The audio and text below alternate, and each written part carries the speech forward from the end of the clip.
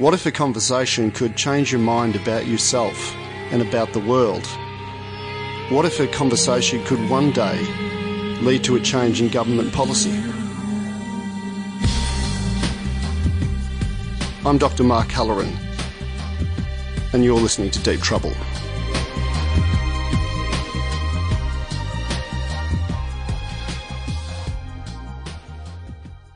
Hi and welcome. We are back in the studios of 94.9 Main FM.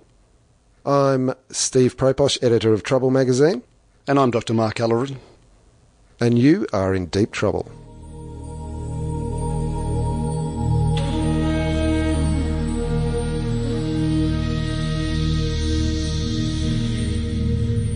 So here we are, Mark, back in the studios of Main FM to record another Deep Trouble. Let's talk about the interview this week. Sure. It's Tim Errington. Yes. From the Centre of Open Science. Yeah, so Tim Errington is the metadata science manager of the Centre for Open Science, which is a centre which is funded by the John and Laura Arnold Foundation. John Arnold is an American billionaire and hedge fund manager who was interested in philanthropy and wanted to find the most effective place that he could send his money to in terms of scientific research. And what he found was that there was a lack of reproducibility within science, a failure at the phase 2 level, clinical trials and human trials. So he wanted to find out what was going on, and so that centre was established. Right, so this is about reproducibility of experiments. We covered this a little bit with Jennifer Byrne. Can you tell us the differences in this interview? So I guess the main difference would be in the Jennifer Byrne interview, Jennifer's really talking about cases of fraud within Chinese laboratories and the issues related to that, whereas the interview with Tim Errington is about a general concern around what's happening within the culture of science, which includes science throughout the world and across disciplines as well. The contention of Tim and the Centre for Open Science is that science is in a state of crisis to some extent, and the crisis is one of reproducibility. So the philosopher Thomas Kuhn said that reproducibility was the natural state of normal science, which is reproducibility is where if I conduct a study and I release the results and they're significant, another scientist can come along and take my methodology and my statistical methods and reproduce my study to see whether they can find the same results. And because of lots of political and economic funding decisions that currently occur, reproducibility doesn't occur in science as often as it should.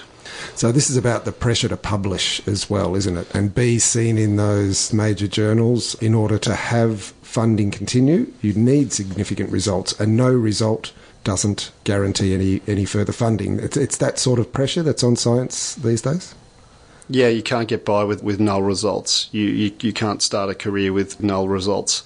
It's the pressure to get into Nature, to get into Science, to get into Cell. And we're talking about some of the ramifications of that, which I might add, if you listen to the interview, seem dire. Okay, well, looking forward to this one once again. Another episode of Deep Trouble. Let's get into it.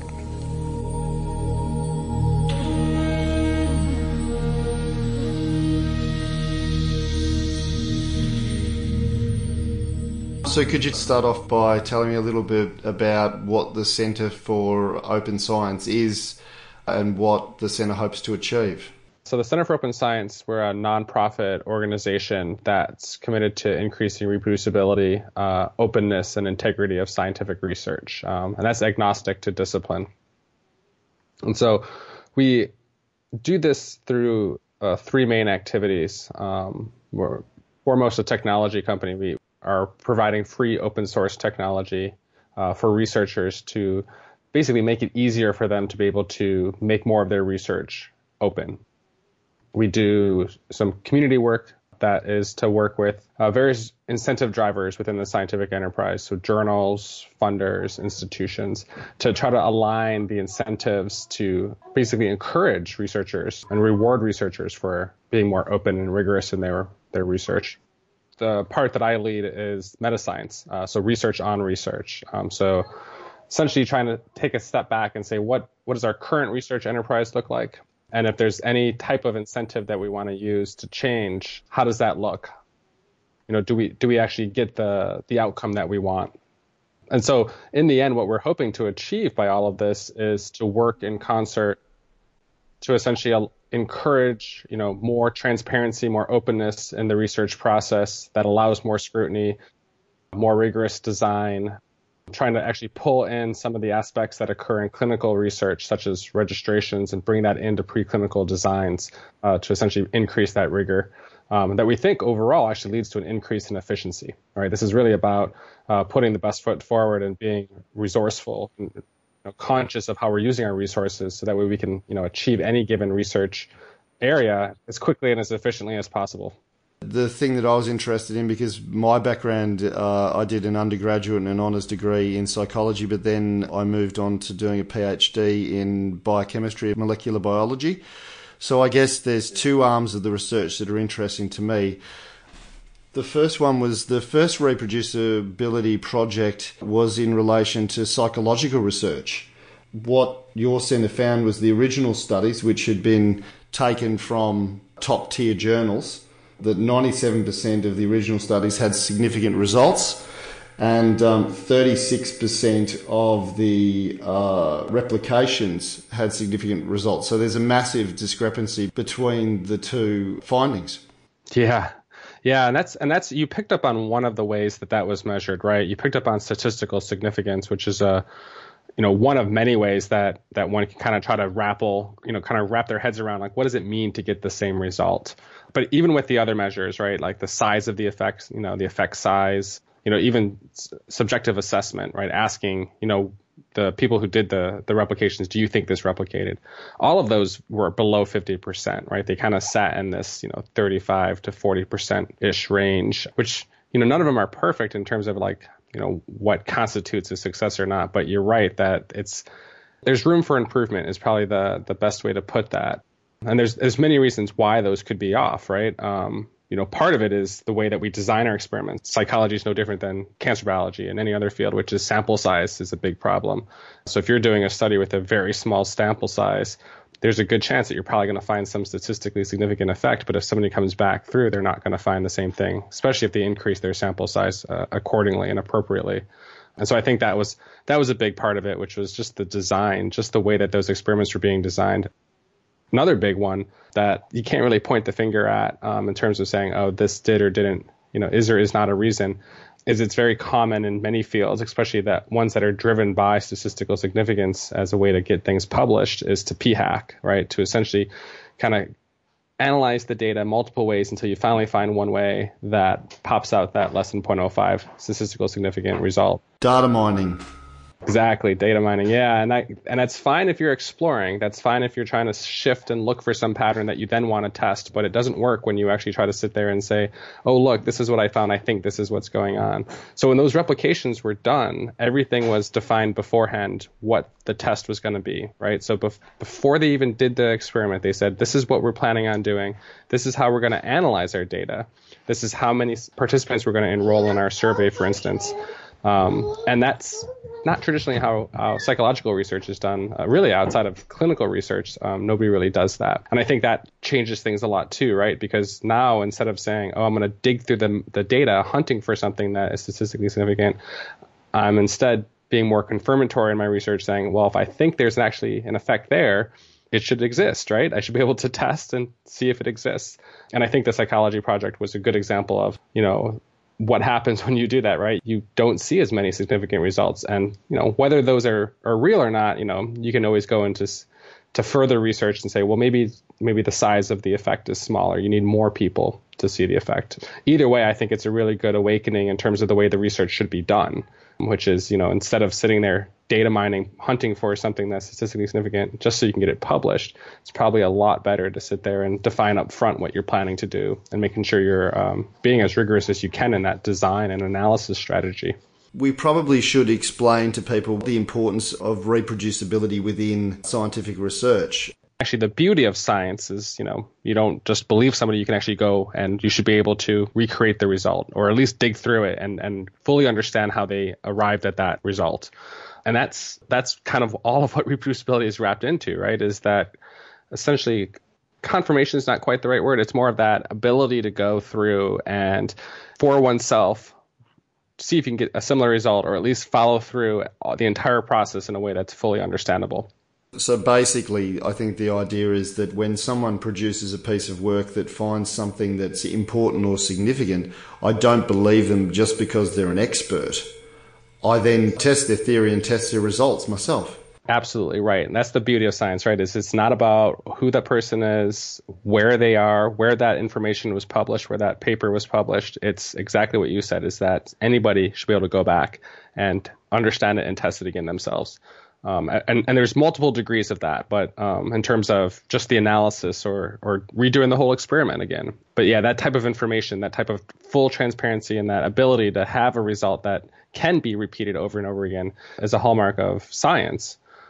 One thing I think that's important that for whatever reason we've kind of forgotten, take psychology, take what we were just talking about, and somebody does some experiment within a United States population, and somebody else tries to replicate it in Australia, and the population is not exactly the same, but there's no reason to think that you wouldn't obtain the exact same result, whatever that finding is.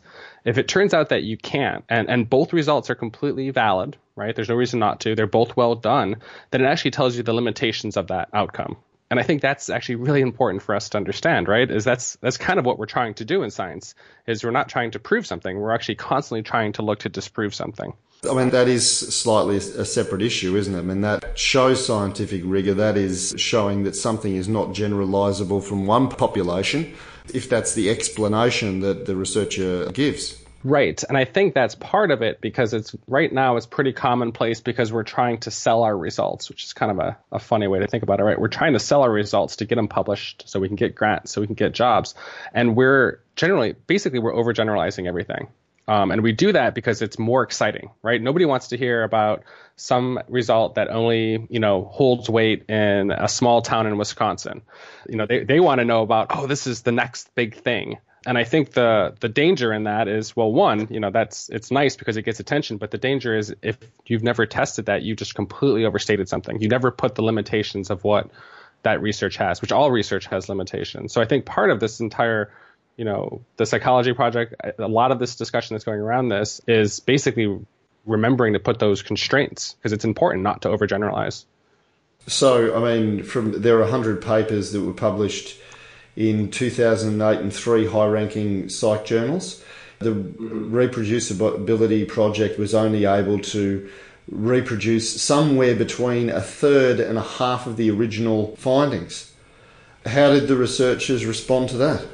The original researchers, I think probably a good sum in terms of like what that approach was looking at Dan Gilbert's response. Dan Gilbert is a psychology researcher at Harvard, who wrote a critique to the way that the psychology project was done and the way that the results were presented. And I think that's a good one, which is there's a bit of denial. There is no problem.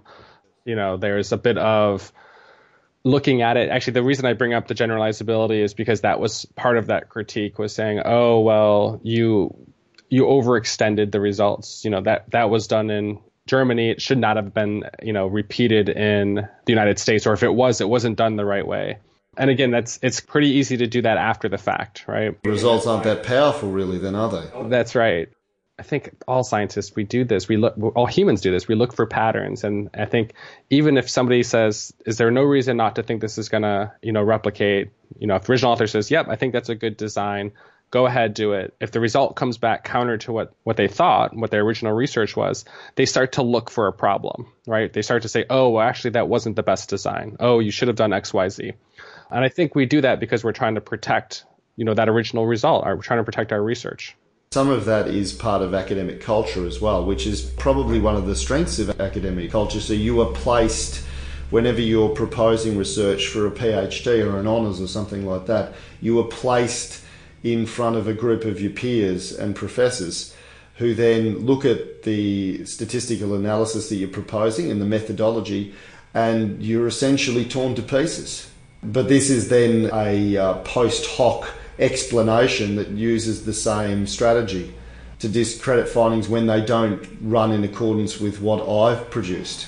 That's right. And, the thing is, by doing it after the fact, like it's important that you emphasize that word post hoc, because when you want to have that type of criticism, when you want to have that rigor discussion, right, about the analysis, about the methodology, it really should be up front, right? It needs to be about what you're going to do, not necessarily what you found. Now, there's nothing wrong with still criticizing results after, somebody's repeated something, because you can do the best design, and if there's something that you're missing, something that's confounding the entire result, that you only really know that until after the fact. But that doesn't mean that it instantly explains it away. It just means that gives you the next experiment, right? That's the next thing that you're going to start testing.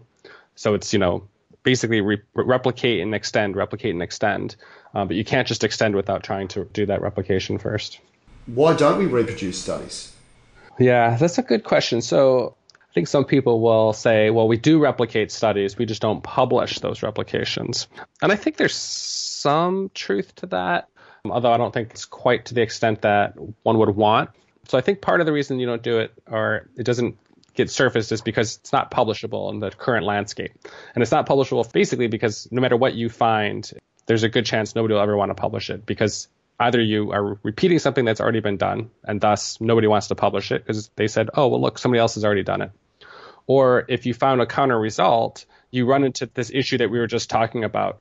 Oh, you must have done something wrong, right? You need to have a really high bar to try to, quote unquote, disprove an original result, which really it's not even what the point is, right? The point is to say, I'm trying to get the same result, and if I can't, why can't I? I would say that the part of the issue is that researchers within psychology, I think, and who might be more aware of it, but certainly within medical science, have done the opposite of what science is supposed to be doing. So they look for confirmation rather than to disprove their own hypotheses. Oh, you're 100% right. Oh, no, you're completely right. It's completely, and again, I'll speak again in the medical side of things. That's very much what you see in academia, right? Everybody's looking, and they use those words. They use the words, I'm looking to prove something, right? Oh, this fits my model. I'm looking for data that supports my model. So you're piecing it together. You're creating stories. Yeah, that's not really research. That's not science, right? It's a story. And I think the fact that we even use those words in the community, that itself should be a red flag, right? The fact that we're using these words, we're knowingly doing it, and nobody stops and pauses and say, really, should we be doing this? This is not, I get crafting a narrative to communicate results, but if you're grabbing the results that are convenient for you and you're excluding the ones that are not, then you're really just misguiding everybody. You're listening to Deep Trouble, Dr. Mark Halloran in conversation with Tim Errington from the Centre for Open Science. I think right now, and again, I'm going to speak largely for the U.S. population, which is, where my background comes from, but I think this is across the board, is postdocs, graduate, the training has essentially become more of a factory, and they've become a labor source, right, to allow technical work to be done. And so you get technically trained on whatever that new technique is or whatever that area of research is. You're getting more on that technical side. So you can market yourself. You market yourself as a job seeker. Right. And I think, there is some, it's not to say that there's no theory, it's the theory of science, which is what you're getting at, right? There's a lot of theorizing in terms of how the result fits into the biology, but it doesn't really talk about how they're doing the research to get at that. Right? Like the way that they're crafting that, the way that they're even conducting their experiments, designing them.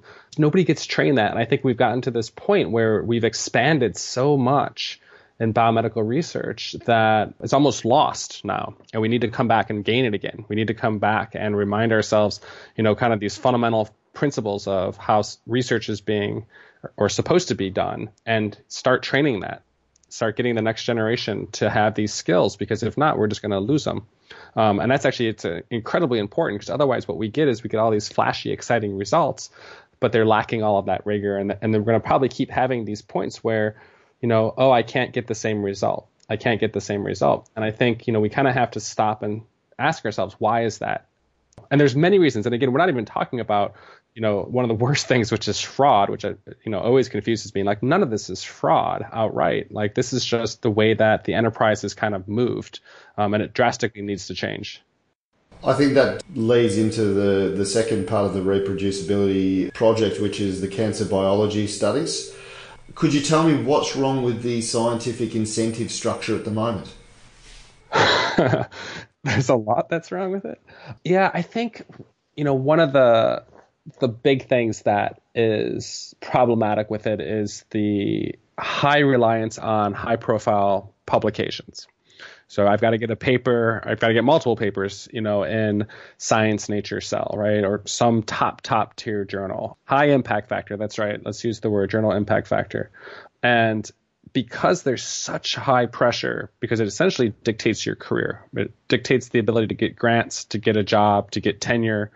There's so much pressure to publish at those levels. And those journals, those exact same journals, tend to publish very exciting, novel, flashy, positive, clean stories, right? Things that are just, kind of pushing the boundaries of what we know.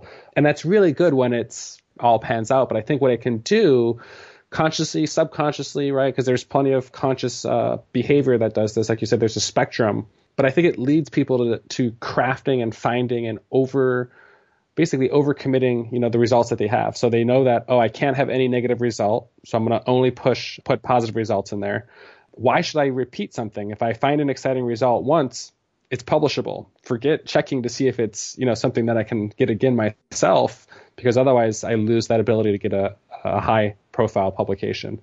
So I think that's one of the big things, is that there's so much pressure to have these lots of positive results in a paper and very clean stories, right? As if it's all tidied up in a bow, even though we know the research is not that tidy, that it essentially brings the worst out of the research process. Instead of sitting there and trying to be more incremental, more rigorous in everything that we're doing, we're almost encouraging researchers to cut corners, to get those very exciting results. Well, publish or perish.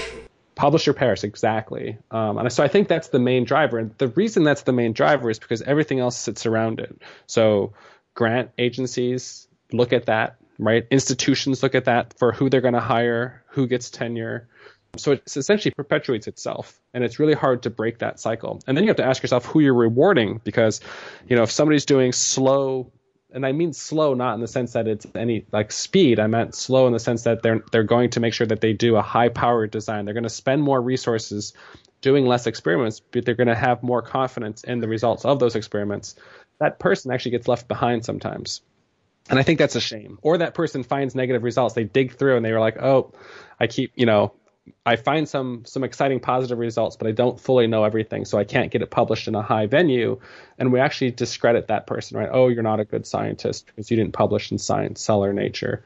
But really what we're rewarding are people who are able to do that. And it doesn't mean that, there are amazing scientists who publish in Cell, Nature, Science, but I just think that we shouldn't expect every single person to do that. Well, let's talk about that. So the reproducibility project, 50 cancer papers in Nature, Science and Cell. These are some of the highest impact journals in the world. These are career makers for people. So in my time working in labs, most of the conversations in lab meetings were around excitement about a new result. Can we get into Nature? Can we get into Science?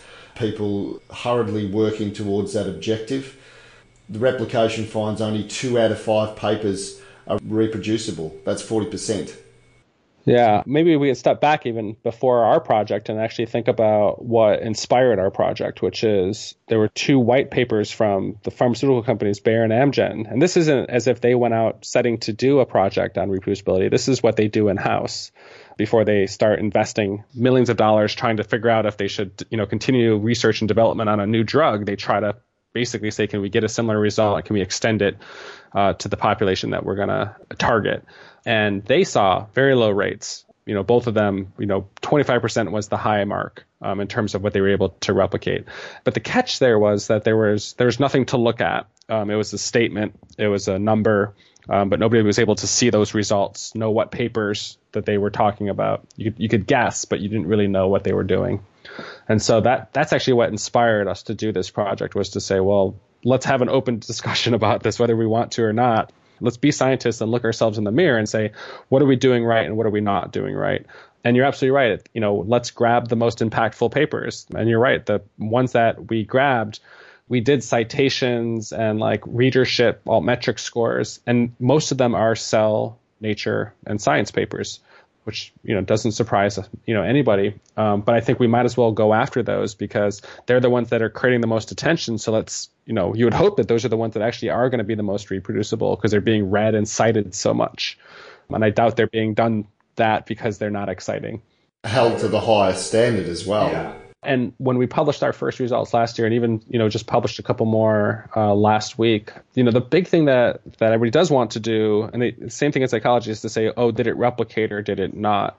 And something that I've learned very quickly with this project and continue to learn is that's not very easy to define because sometimes it's very obvious, oh, look, they found something, we see nothing. But it all occurs for various reasons. And a lot of it, I think, is that is basically a lack of appreciation of biological variability, that nobody's really taking that into account. People are very excited about, oh, I found an exciting result, and I'm quick to publish. But I think what this project's already showing is that we, really need to make sure that that wasn't just some fluke from a biological what if, right? Oh, the cells just happened to behave differently that day. And actually having somebody else do it again is a good example of, how we can increase the rigor of that design. And the same thing is true. Like we may not get the same result because, well, the cells did not behave the same. And so then we have to ask ourselves, why is that happening, right? Which one, do we quote unquote believe? Which one do we follow up on? But I think what we get more around is, that there's a lot to be learned by going back and being very meticulous in how we obtain the result, not just the result we had. So there's all this attention on, like you were just saying, oh, I found an exciting positive result. That's my ticket to the big Nature paper, the big Cell, the big Science paper. And what we should be constantly asking ourselves is, how did I obtain that? And how confident am I that methodology is not leading me the wrong way? Am I looking for evidence that disconfirms it? Yeah, exactly. And I think that's the catch, is that when we find, this project's a good example of it, when we publish a result that is in agreement with what was, the original result, peer reviewers, rarely hear anybody, kind of raise a hand or anything. Everybody's like, oh, yep, that looks good. Yet there were multiple differences between the two still, because you can never do the same thing twice. But with the instant we get a different result, then everybody's looking to find out what the replication did wrong. And I find that fascinating, right? It just illustrates there's this obsession with the outcome, not the way that we got there. So the same way we're trying to sit there and say, oh, I wonder why you did not get a positive result. We should be doing that. It's the exact same reason why we say, I wonder why I got a positive result. Like, is that something that I really am 100% confident in? Or is there something else that could explain it? Or is it was a fluke, right? It's a one-off, like something was different that day in the lab, or the cells behaved differently, or the mice behaved differently. So I think that gets to the point of how replication helps us as a research community. You're listening to Deep Trouble, Dr. Mark Halloran in conversation with Tim Errington from the Centre for Open Science. You've got to keep in mind as well that we're not talking about abstract things. So this is work in cancer biology. So every person who applies for a grant, and most papers end with the tired line that this may one day lead to a therapeutic that's effective. Is that true? That those papers all end with that line? Almost all of them, yeah. That's the thing about the generalizability and going. At some point, you start to realize that if it is something that can only occur in the tiniest of settings, then what value does it have in terms of being a therapeutic? One of the responses, I forget where it was, I can try to find it, that was when we were, had all the press around those first 5 publications, that I thought was kind of interesting, because it was the same point, and this person, I think, missed it a little bit. But they were saying how they are consultants for, biotech and pharma companies. And they basically say, whenever I talk to a client, they've got some line of research, and they're, contracting it out at, say, some contract research organization. I tell them never to move in the middle of the experiment. You always stay there and you finish everything at one CRO, because if you move to the other one, it never replicates. You have to stay in one spot, and then that's how you get all the results before you and that's how you move your product forward. Because if you sit there and you try to have somebody else pick up the pieces, something's not right. And so it's exactly what you're saying, which is like, oh my gosh, like if you can't pick it up and move it to another location, how is this ever going to help anybody in the human population, which is incredibly diverse, right? So if we're not embracing that earlier on in the research process, we're setting ourselves up to fail. And if you actually look at clinical trial, success rates, we fail a lot in the clinical trials, especially phase 2. And you have to start to ask yourself, like, how much of it is because we're not translating, right? Which there's always going to be some, right? These are models. We're testing in animals. We're testing in cell lines. We're not testing in humans. But I do think there's a lot that probably fails because of what we're talking about, which is nobody's putting that rigor earlier on in the process to actually say, oh, is this just something that occurs in one location under one setting and can't, extend beyond it? Because if it can't, then it stands no chance. It'll never, ever work in a human population. We should stop it. My experience was that to succeed in biological science, these are highly intelligent people doing extremely technical work. There's no mistake about that. Where it doesn't seem to work is the statistical analysis between two groups, whether there's a difference between two groups, whether they're cells or they're mice. And to me, it seemed that there was, we've touched on this earlier, there's a statistical illiteracy that runs through medical science, which seems a harsh term, but that was my experience of it. Yeah, no, I completely agree with you. And the whole thing, because you're completely right that there's a lot of important, like, even when you were beginning apart, a lot of technical importance that has to go into any of these experiments. But I think you're spot on. Part of it could be that, think of the examples that you were just giving, right? There are a lot of big effects. They are. It's either there or it's not, right? There's these, on off kind of criteria. And I think because there are such big things that have occurred in the past and still do occur, I think it starts to seem as if statistical analysis is just, I think many researchers think it's in the way. Like, oh, either there is a result or there isn't a result, and I can see it. And of course, then that gets around data presentation and all the other things that tie into statistical analysis and inferences, which is, oh, well, you can't massage your data, you can't throw things out if it's inconvenient for you. But I think there is this thought like, oh, it's going to be big when I see it. And I think there's something true to that, right? Which is statistical significance does not equal biological significance. Those two are separate. Just like same thing with, the exact same thing exists in the clinic, right? Clinical significance is different than statistical significance. Stats is a tool. But if you use it incorrectly, it leads you the wrong way. And I think you're spot on that. I think I got no education in it. That's for one thing. I think there's just no education around it. There's not little awareness of the importance of it. I think that's starting to change. And I think that how it ties back into the way you even design your experiments, the randomness that has to occur, right? So I could have the best statistically designed experiment, but if I'm not randomizing properly, that confounds the entire thing. So I think all these methodological and statistical issues are really kind of getting around the way that we conduct our research, and they all, could definitely use some improvement. Because your background is biology. My background is biology, yeah. What was your statistical education when you were doing your biology degree? My graduate degree, yeah. So in my graduate degree, which was partly at Berkeley, partly at Virginia, there was no formal statistical training that was required of me. Right, so right there, the fact that was the borderline. That's how things start, and that most labs would go to a biostatistician after they did their experiment, right? Which is a good way to perform an autopsy, but not a good way to help design an experiment. And so a lot of mine was reaching and seeking out information. And I think that's probably true for most, at least in the US, right? Most biomedical researchers, unless your field requires it, most seek it out themselves. And I think that's not really the way that it should be done, right? If you're using it, you should know exactly how to use it. Otherwise there's nice plug and play applications that you can use, but if you're not aware of, the implications of it, and you're just digging around looking for P less than 0.05 because that gets you a nice paper, that doesn't really do you any good. At that point, you should just not even do the statistics, in my opinion. I mean, it's certainly, there seems to be a lack, and I know this is something that the Centre for Open Science is trying to address in terms of trying to increase statistical literacy, particularly within biological sciences, but I worked with people who were top geneticists, top people in their field, who would have done 2 weeks in a stats course to shore them up before they were running experiments in their PhDs and their postdocs. I gave one researcher, a head postdoc, a book from Psychology on Statistics, and she just said, I don't understand any of it. So there's a fundamental problem with this to me, because this has real world implications. I mean, this is not as though it's just a waste of money as well. The issue for this was that a lot of these drugs went into clinical application with patients and had no effect, but some of the drugs actually had harmful effects on people and had to be discontinued. This has real world effects.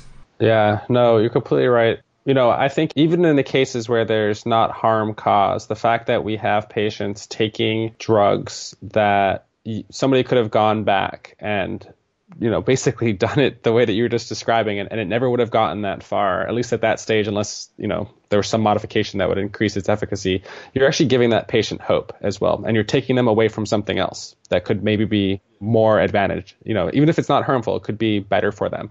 And I think that's a lot of harm that's caused in this entire process.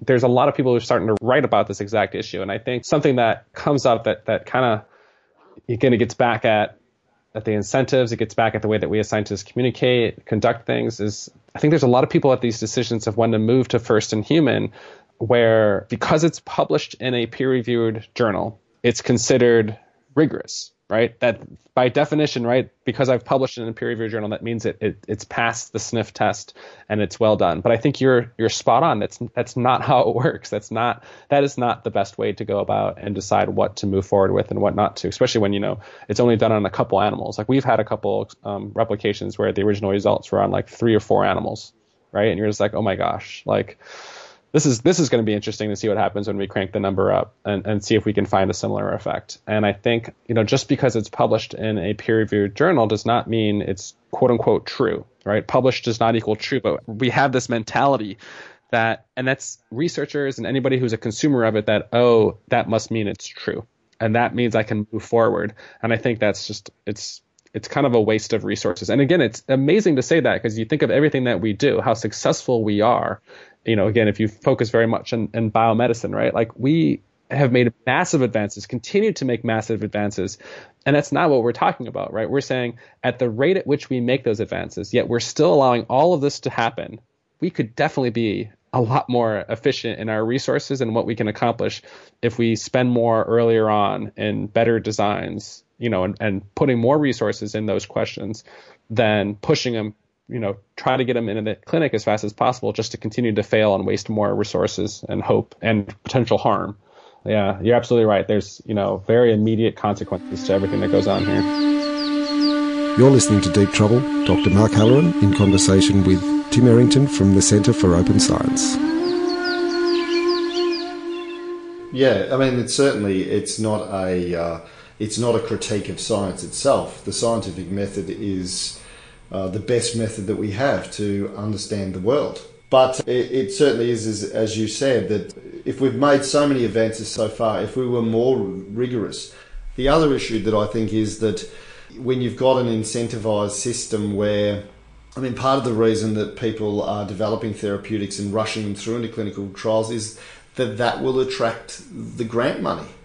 So part of the issue is from the community. So you have not-for-profit organisations set up around cancer or motor neurone or Alzheimer's disease, and they really only want to give money to the researcher who at least pays lip service to the fact that they're going to produce a therapeutic. At the very least, some of these diseases, particularly with devastating neurodegenerative diseases, there really needs to be a focus in funding that really basic science to really get the understanding, and also funding science that is really exploratory, because I think what the funding structure actually does is, for a lot of labs and labs, it makes them play it really safe. So they don't want to take a risk on going down a new pathway, because if they have a year of no results, well, that might be the end of their career. Yeah, no, you're absolutely right. Yeah, I'm glad to hear you bring that basic understanding. Maybe a year and a half, 2 years ago, I'm blanking on who it was as a MD from UCSF, They had a great op-ed in the Washington Post here, making that exact same argument when they were talking about, the dismal rate of phase 2 trials. And basically, their thing is we need to stop pushing it. We need to spend and we need to properly, set up the system so that basic research into the biological understanding of what's occurring, that we reward that we look for more researchers who are doing that. And I think you're absolutely right, which is the system has to be set up to say, what research is that its intent is we're looking for what potentially is there. Doing incredibly basic research, incredibly exploratory research. You don't need to have some exciting positive result. Like, we want to basically know what is potentially a result. But then when it comes time to get closer and closer to the pipeline, we have to start really increasing it and say, well, now we're going to start laying our cards down up front, right? What do we think is actually going to happen here? Because if we're not on the right path, and it doesn't have the application to be able to move into the clinic, and if we're not set up at the preclinical stage to do that, then we're wasting it. We're kind of spinning our wheels a little bit. So it seems as though you can go out and you can be rigorous, but the culture really doesn't want to take it on or hear it because it's too hard. I understand it's expensive. Yeah. No, you're completely right. I mean, one of the things that we're doing in the Cancer Biology Project was trying to align the incentive system a little bit, but basically to still reward that researcher is having a different publication outlet. So we use this in the Cancer Biology Project with eLife called Registered Reports. And so this is exactly, in some ways, I love it because it solves a lot of these issues. So it says, for any given experimental question and design, I get that peer reviewed before I conduct the research. And again, it has to get accepted at that stage, and it'll get through revisions just like the typical publication process. But once that's accepted, then the results, no matter what they are guaranteed in principle acceptance.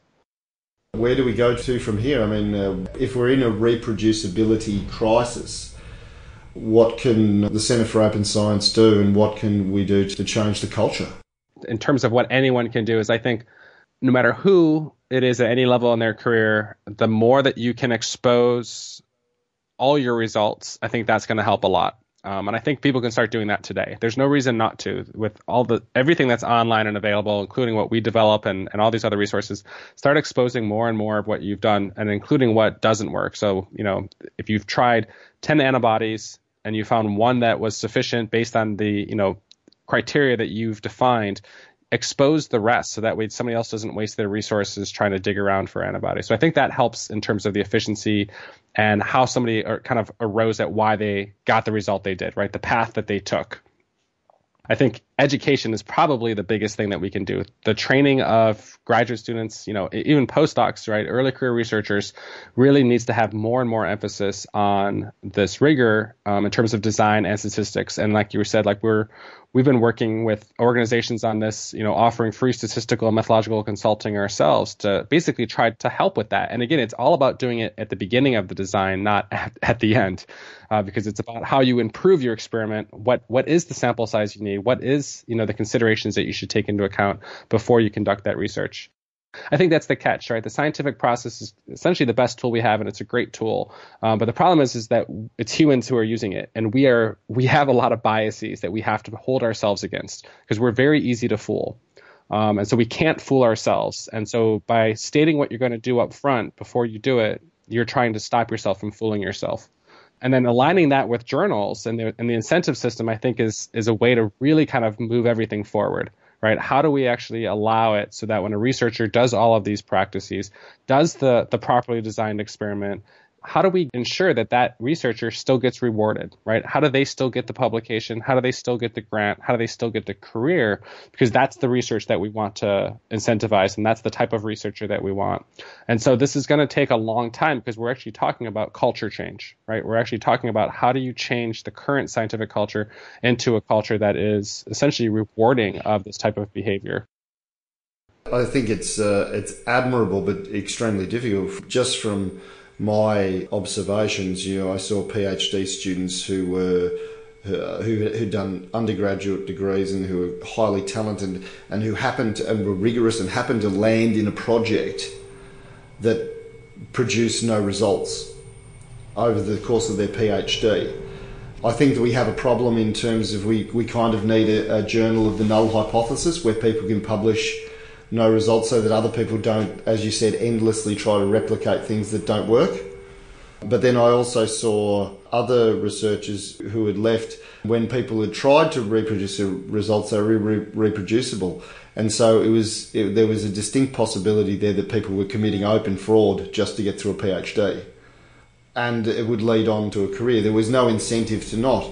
Right. Well, that's a good example. And that's a great example of the scientific method is great, but the problem is we're humans. We've got biases. And if we're not protecting ourselves, if we're not blinding, not randomizing, not holding as much as we can at bay, even the best intentioned researchers are still going to have this problem. That's actually what Glenn Begley, he's in Australia again now. That was the big thing that he did at Amgen when they went and tried to have the original researchers try to replicate their experiments. So this was the pharmaceutical company report back in 2011. And that was the main thing that he had them do was, you guys can do your experiments again, but we're going to blind you. We're not going to tell you which tube contains the drug, right? There's so many opportunities, but especially when there's any subjectivity to it, even when there's not, knowing what you hope to find is really systemic, and it's a problem that needs to get shifted, and it gets back to training essentially and awareness. I mean, you can kind of see it from the perspective of a post-PhD student looking to get a postdoc, gone through an undergraduate degree. There's massive amounts of competition for jobs. The job market is incredibly unstable, so people are living on 6 or 12-month contracts. They're in their PhD, they're set a project looking to find some sort of therapeutic effect for a drug that's been developed in the lab, and all eyes are on them to get some sort of result. That could be their career. Them getting a null result could be the difference between, and a positive result is the difference between them getting a postdoc and not getting a postdoc. That's a massive amount of pressure. Oh yeah, no, absolutely. And so they may be well intended, but it simply encourages the shortcut. It encourages not looking. It encourages all sorts of things that are counterproductive. Yeah, with our project, just as a heads up on that, like we're hopeful by the end of this year, maybe beginning next year, to have it published because we're trying to wrap up everything right now. So I'm sure we'll make some more waves again when that happens. I'm sure we'll have some upset people too. Well, one of the points that was made to me by a scientist was they said this project is funded by John Arnold, who's a venture capitalist, and so is this in some way biased or something like that, or it's in his best interest if he wants to invest in pharmaceutical companies to discredit drugs coming out of one area and not another. So I don't know whether you'd comment on that. Yeah, I'll give you a quick comment on that. So one is, there's no influence from our funder on which studies we did because they weren't handpicked. They were picked through a process that's exposed. People can see it. And when we publish all of this, it's independent from them. So we definitely don't have any influence from our funder in terms of the direction of the project. Every single paper we publish, it's in there that we have that. But then nonetheless, they're publishing us. So there's a good reason to do that. I'll give you the reason why they funded the center and probably why they funded this project is when the Arnold Foundation, when John and Laura started to give away their money, which was not relatively that long ago, they wanted to figure out where to invest their money. And they were very focused in nutrition research. And they basically couldn't quite, basically from John's background, right, basically trying to, being an incredibly smart person and wanting to hedge his bets on where, because you can't fund everything. So who am I going to fund? Who am I going to invest in? And they basically realized as they dug farther and farther into it that there was a problem. Right, that there was a fundamental problem in the way the research was being done, and that there are essentially groups that are propped up, all built on questionable results at best. And that led them into essentially investing in organizations like us, like Metrics at Stanford, to basically say, well, geez, what can we trust? We have to investigate, we have to change the way that research is done, because clearly, just because somebody published some one study doesn't mean that that's what we should all believe. And so that's the reason why they even funded this project, was to sit there and actually not to point and look and say, oh, I want to discredit a certain area of research that I'm going to invest in. It's more about saying, how do we even know anything that's coming out of science unless we're really rigorous about the way that we're doing it? And we can only do that if we evaluate it, if we actually study it and try to change it. And so That's about the best I can say from it, because I actually find that makes perfect sense, right? Like if I had which I don't, if I had that much money and I was giving it away, I'd want to be sure that I'm not just giving it because it sounds good. I'm giving it because it's based on sound science. So it's potentially I don't know how often that happens, it's potentially a paradigm shift instigated by someone outside of science who had no vested interest in it, well, apart from their own vested interest of wanting to do well financially.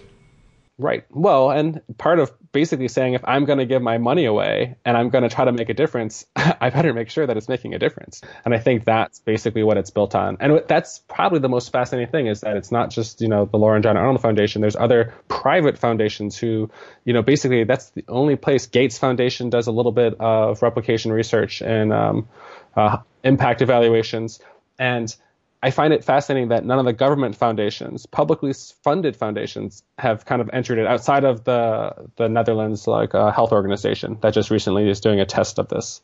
I just find that kind of fascinating. And it gets back to how do you change the machine, right? Like, how do you change if all researchers are getting incentivized to do new experiments, do novel results? Nobody's ever asked to try to replicate something. That's, the funders aren't encouraging it either. Well, I'm hoping it changes with one public conversation at a time. Yeah.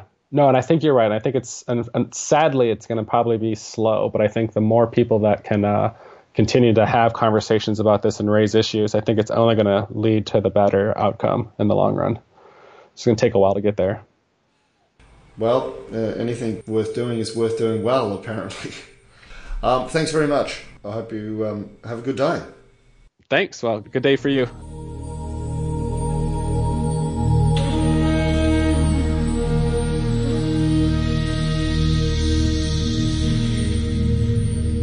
So, Mark, I found that fascinating. That was great. One public conversation at a time, hey? Was that just one of the public conversations that we can start this with? Because it's not a subject that's often covered, is it? People accept the results of experiments. They don't think about the need to reproduce them. It doesn't come up in the public conversation. I mean, I found the Centre for Open Science and Tim Errington through Facebook. I think Mark Zuckerberg might have shared an article about the centre. I think it's important to note that the Gates Foundation is also embarking on replication and reproducibility. That tells you everything about the state of play, that government organisations are being left behind. These are the leaders. You don't hear these conversations on the ABC, you don't hear them on Science Friction. It's very hard to cover these sorts of topics because it takes very, very specific knowledge. Indeed. And there's huge forces behind these things too, isn't there? There's obviously huge forces behind these organisations that are going for checking reproducibility, but there's huge forces behind science itself and having to publish. It's a cultural problem in terms of the way that we value science. I mean, part of the problem is the environment that scientists have to operate under. I talked to Jennifer Byrne about the reduction of funding from government bodies from 30% to 9%. The pressure to produce positive results is incredible. And also from philanthropic organisations, well-meaning organisations, so organisations that are set up to raise money from the public for cancer, for neurodegenerative disease, Alzheimer's, motor neuron disease. The reason I went into my PhD, my background was psychology and I went into biochemistry, was because I had a relative who died of motor neuron disease. And there are people who are incredibly dedicated, incredibly talented, incredibly intelligent, working in these fields on these problems that are incredibly complicated, intractable. Yeah. But the culture, the pressure of the culture, the lack of funding and the lack of reproducibility is creating a problem which has real-world effects. I talk about drugs that make it into phase 2 trials, let alone drugs that do nothing, but drugs that actually have harmful effects, which is, when you look through the literature, you can find that.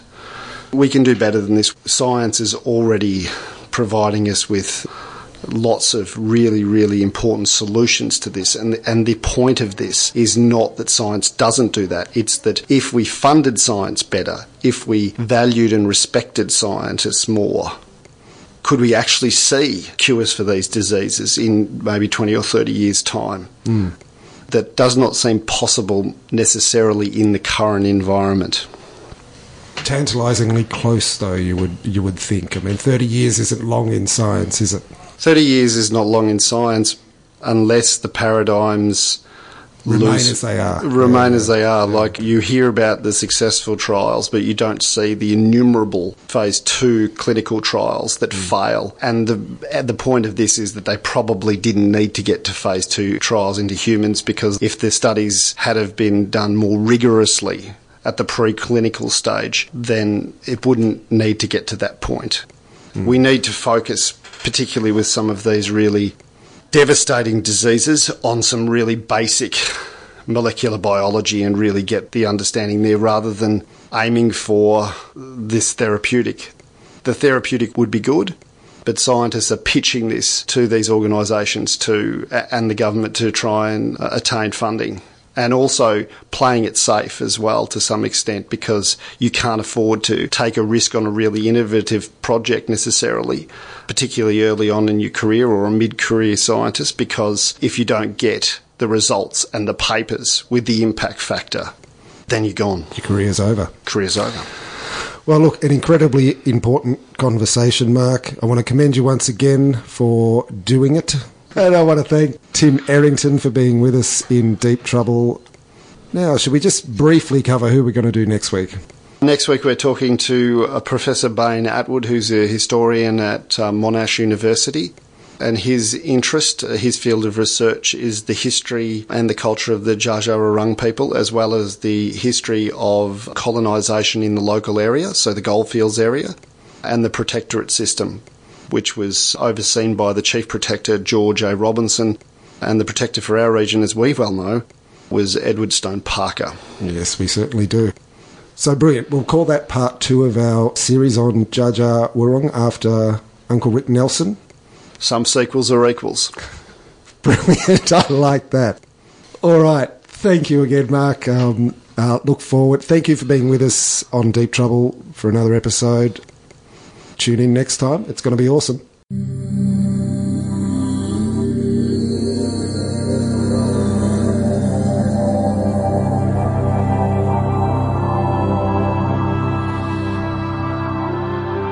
Deep Trouble is produced by Steve Charman in the studios of Main FM, Castlemaine.